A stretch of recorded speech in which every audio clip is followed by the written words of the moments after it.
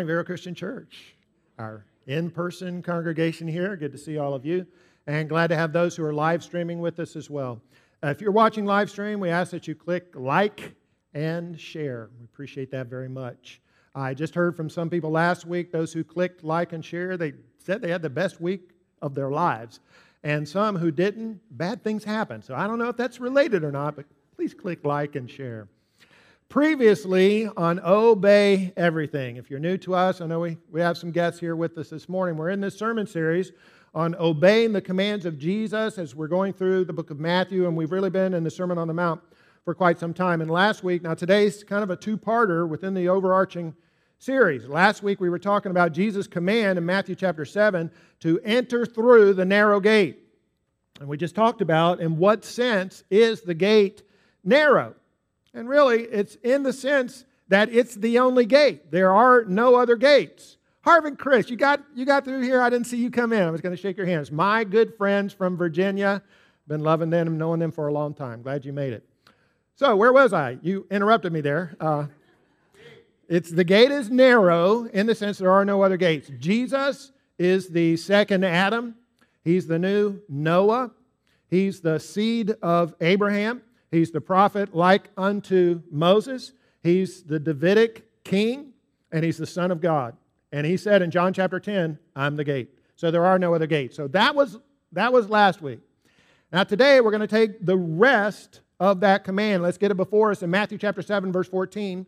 The road is difficult, and only a few ever find it. So the gate's narrow, but the road is difficult. So that's the big takeaway from the message. The road to life is often difficult. We're going to drill down and talk about how and in what ways it's difficult. But we're going to say four things here. And the first thing that I want to say is who. We're going to do a who, how, why, and what. Who is the road difficult for? Or probably the proper grammar is, for whom is the road difficult? And the answer to that is for everybody who's on the road. It's difficult for everybody who's on the road to life. And I hope in a way that that's encouraging to you. It's encouraging to me to know that it's not just me. If someone was to say to me, for me, following Jesus and being a disciple and getting on the road to life, not that hard, pretty easy, not really that hard, that's not very encouraging to me. In a way, it's discouraging because I start to think, well, it's hard for me. Does that mean I'm on the wrong road? Does that mean I'm doing it wrong somehow? No. Jesus said the road to life is hard. It's difficult. The word that he uses there, I did a little word study for difficult. It's thilbo, T-H-I-L-B-O. If you transliterated the Greek, thilbo, it's used 4 times in the New Testament. Right here, translated difficult or hard. In the other 3 places, it's translated either hard or difficult or distressing or crushing. So if your life ever seems hard, difficult, stressful, or even crushing, you're not alone. You're in good company. Not talking just about me, but talking about Jesus and everybody else who is on that road. So you have permission to have a bad day.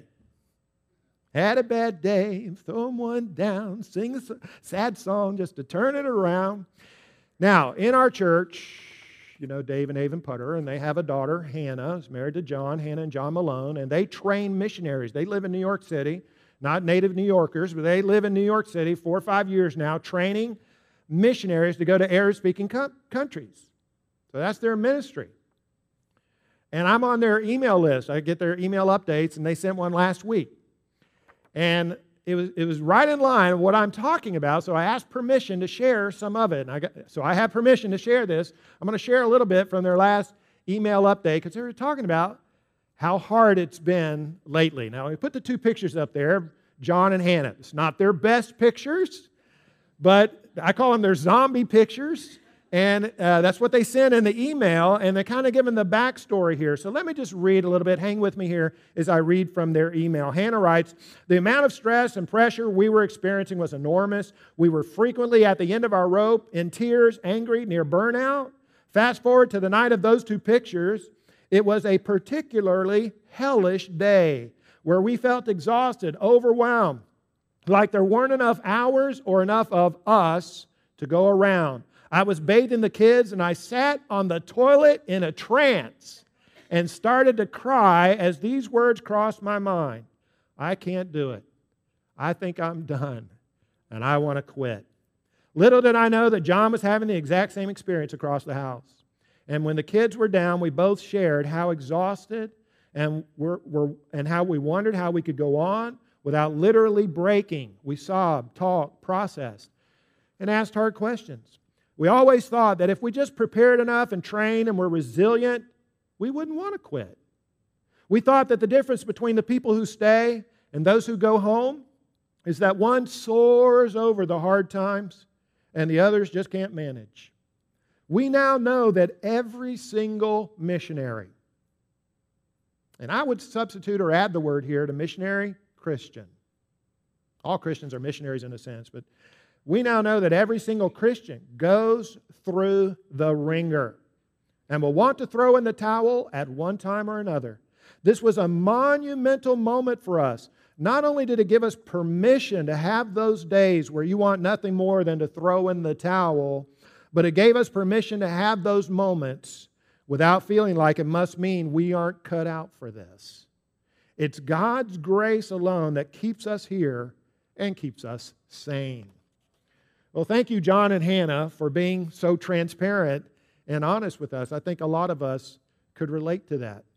Think of this, the book of Hebrews in the New Testament, 13 long chapters written to Jews who had become Christians, and then they found the road so hard and difficult, they were contemplating abandoning Christ and returning to simple Judaism. And so the Hebrew author writes to them, basically the theme of the message is, don't quit.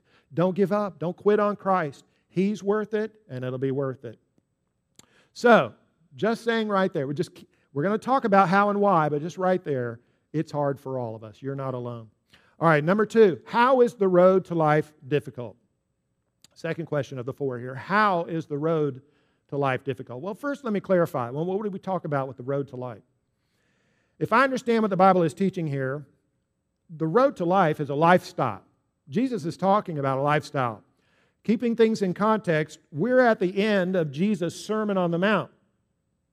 And in the Sermon on the Mount, Jesus is talking about, here's what a kingdom man is. Here's what a kingdom woman is. This is to be our attitudes and our character and our thoughts and our actions. Here's our lifestyle. So I think that's the road to life, is a certain way to live. And it's a hard way to live in several ways. We could say a lot of things about that. I'll just say 3. I call them my 3 counters. The road to life is difficult, first of all, because it's counterintuitive. You know, in a way, at first blush, some of the things Jesus taught, they don't seem to make sense. You take the first 8 statements in the Sermon on the Mount, known as the Beatitudes. Blessed are the poor in spirit. Blessed are those who mourn. Blessed are the meek. Right? Blessed are you when people insult you and persecute you and falsely say all kinds of evil against you. Rejoice and be glad. What? That sounds a little counterintuitive. And you get further into the Sermon on the Mount, and Jesus says, turn the other cheek. And when somebody persecutes you or does evil towards you, pray for them, do good to them. He says, give away some of your money, fast. These are things that are counterintuitive. That makes it a little bit challenging. Also, here's my second counter. It's counter-carnal. Counter-carnal. Now, that's not a real word. I made that word up. Kind of proud of that. But the word carnal comes from the Latin for flesh. Counter flesh. Now, in Galatians chapter 5, verses 16 and 17, Paul writes, of course, that there's 2 aspects to our nature, spiritual side, fleshly side. And he said, our spirit is at war with our flesh. Now, he says that, at war. Because the things our flesh wants to do, that's not what our spirit wants us to do. And the things our spirit wants to do, that's not what our flesh wants to do. So there's this internal conflict. So whereas our spirit says, Jesus says, be meek, mourn, turn the other cheek, our flesh wants to reach out and slap our enemy upside the head.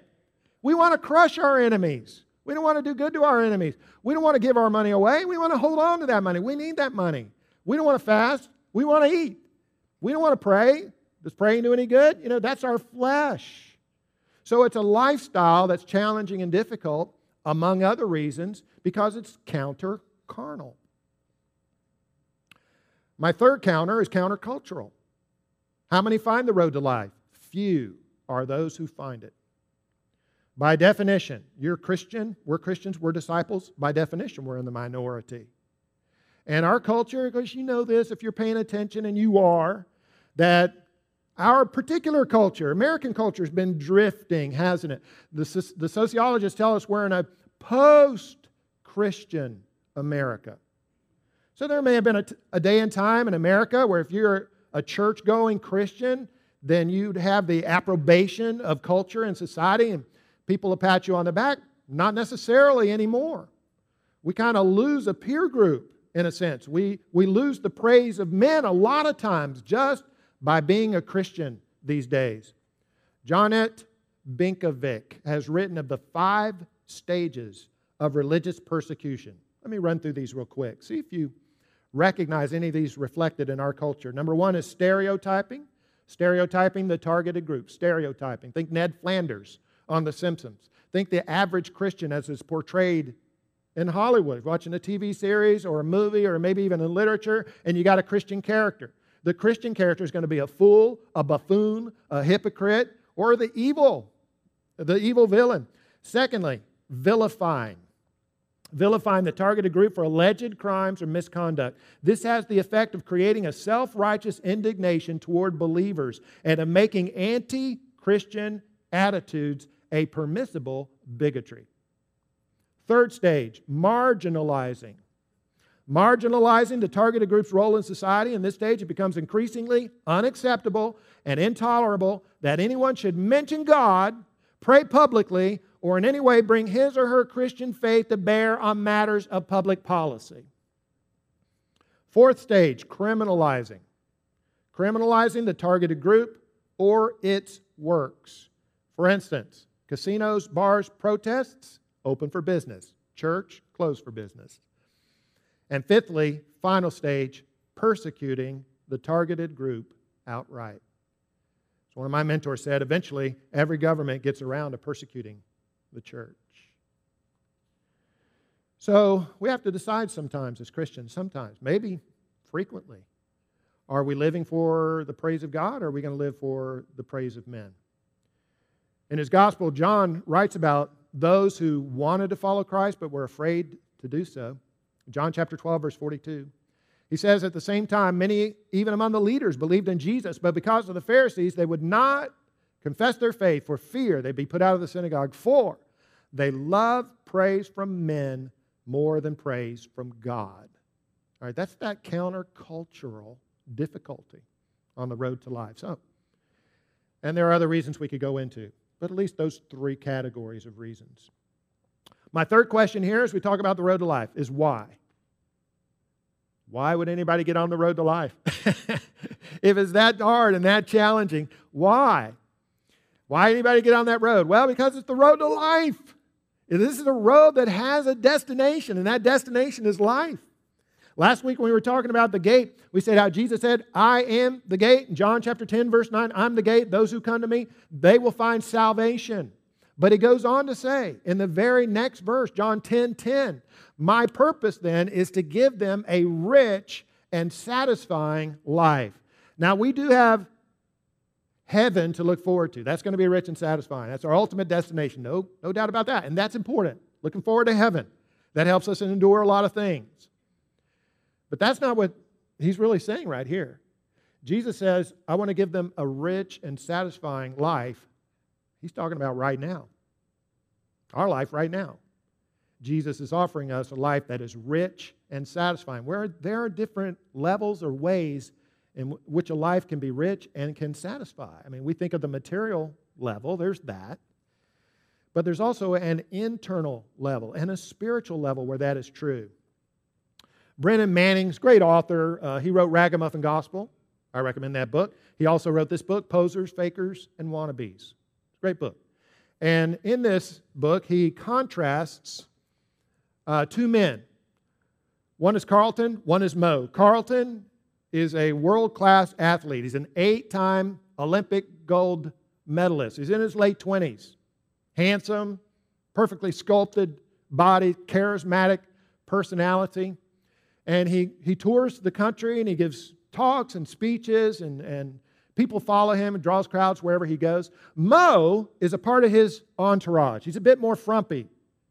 He's older, he's balding, he's pot-bellied, glass eye. Nothing physically attracted to him, and he's the gopher for Carlton. Whatever Carlton needs, Mo, that's his job to go get it. Bottle of water, whatever it is. And Mo's very comfortable in the role of the servant. He feels that's what Jesus has called him to. So Carlton has given this speech at the annual fundraiser, Fellowship of Christian Athletes. Gives a fantastic speech, has him in tears, eating out of the palm of his hand. And he's giving glory to God. But this is where Brennan Manning picks up the narrative. Let me read this for you. But look behind his glossy delivery, and Carlton's vacant stare reveals that his words do not inhabit his soul. Stardom has chipped away at his presence with Jesus. Real intimacy with God is just a memory. The Spirit's whispering has been drowned out by deafening applause. Back at the Red Roof Inn, Mo sits down to a frozen dinner at the little round table in his room. He was not invited to the banquet at the Ritz-Carlton because, frankly, Mo doesn't fit in. Who could even consider inviting this greasy-haired, pot-bellied, glass-eyed hireling to pull up a chair with the likes of Bruce Willis, Arnold Schwarzenegger, and former President Bush? Mo closes his eyes. The love of Jesus surges within him. His eyes fill with tears. He whispers, "Thank you, Jesus," as he peels the plastic top off his microwave lasagna. He flips to Psalm 23 in his Bible and he reads, "God, my shepherd, I don't need a thing. You have laid me down in lush meadows. You find me quiet pools to drink in."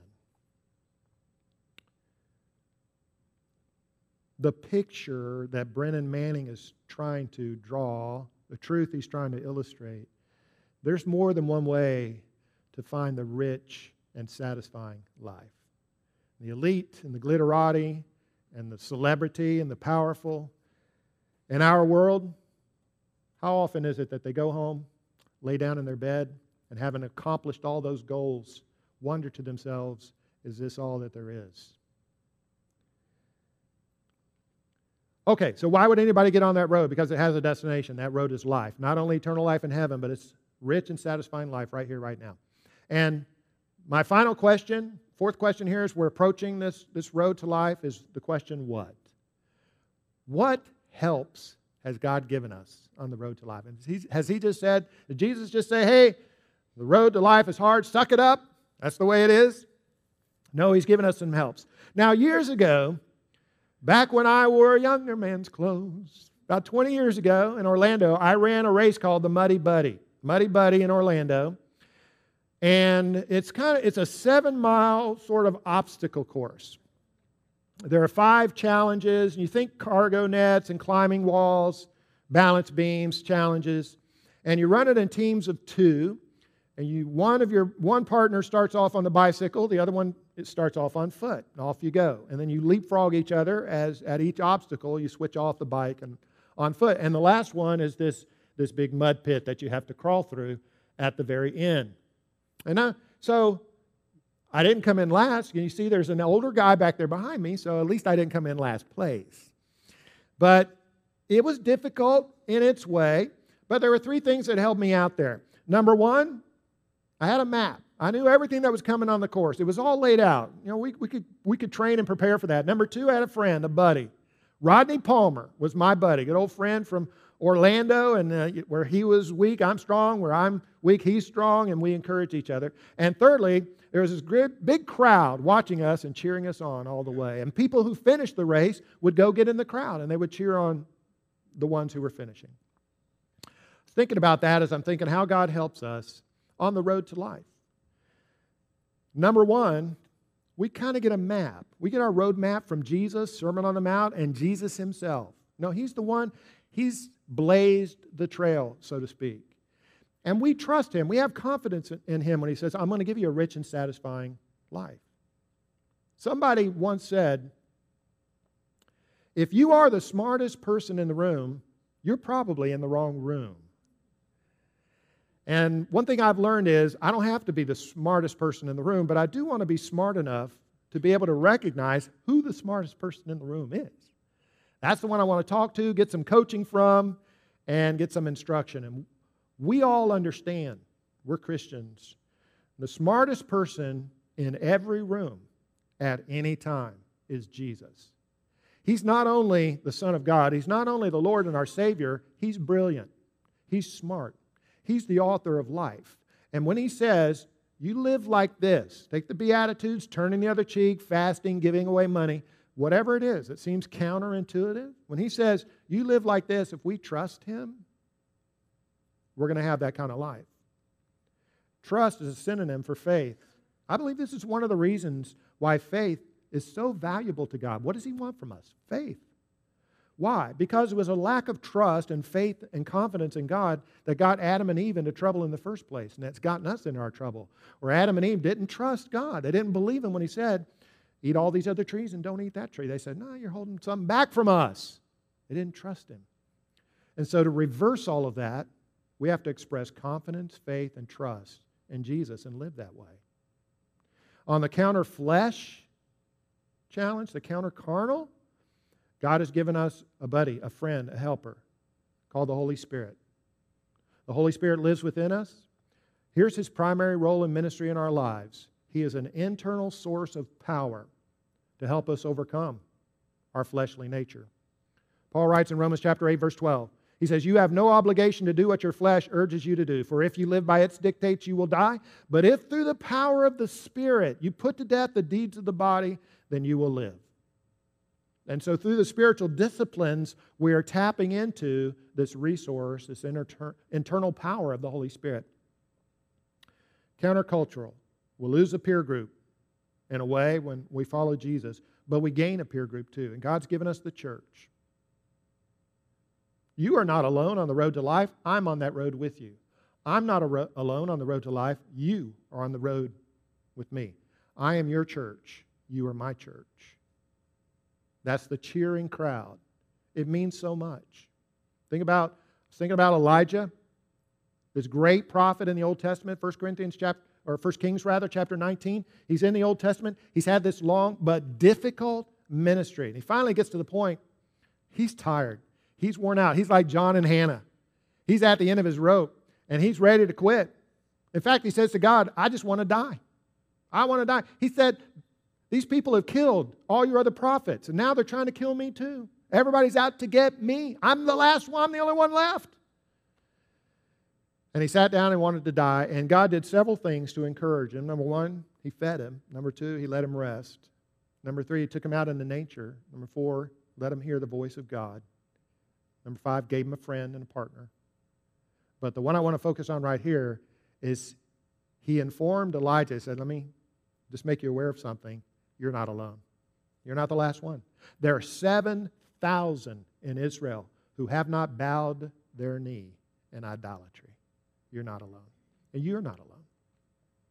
God has given us that peer group, the church. So, as we finish, let me go back to the Muddy Buddy. One last thing I learned on the Muddy Buddy. A road can be difficult. It can be challenging. There can be obstacles. You can get all messed up and muddy on this road. But at the end, number one, it's all worthwhile. And even in the process, it can be fun. Amen? Amen. Let's pray. Our Father in heaven, everybody in here has had those kind of days where they just want to quit, or we just want to quit. Had bad days. And it's hard. In fact, some may be having a day like that today, or maybe have had a week like that this week.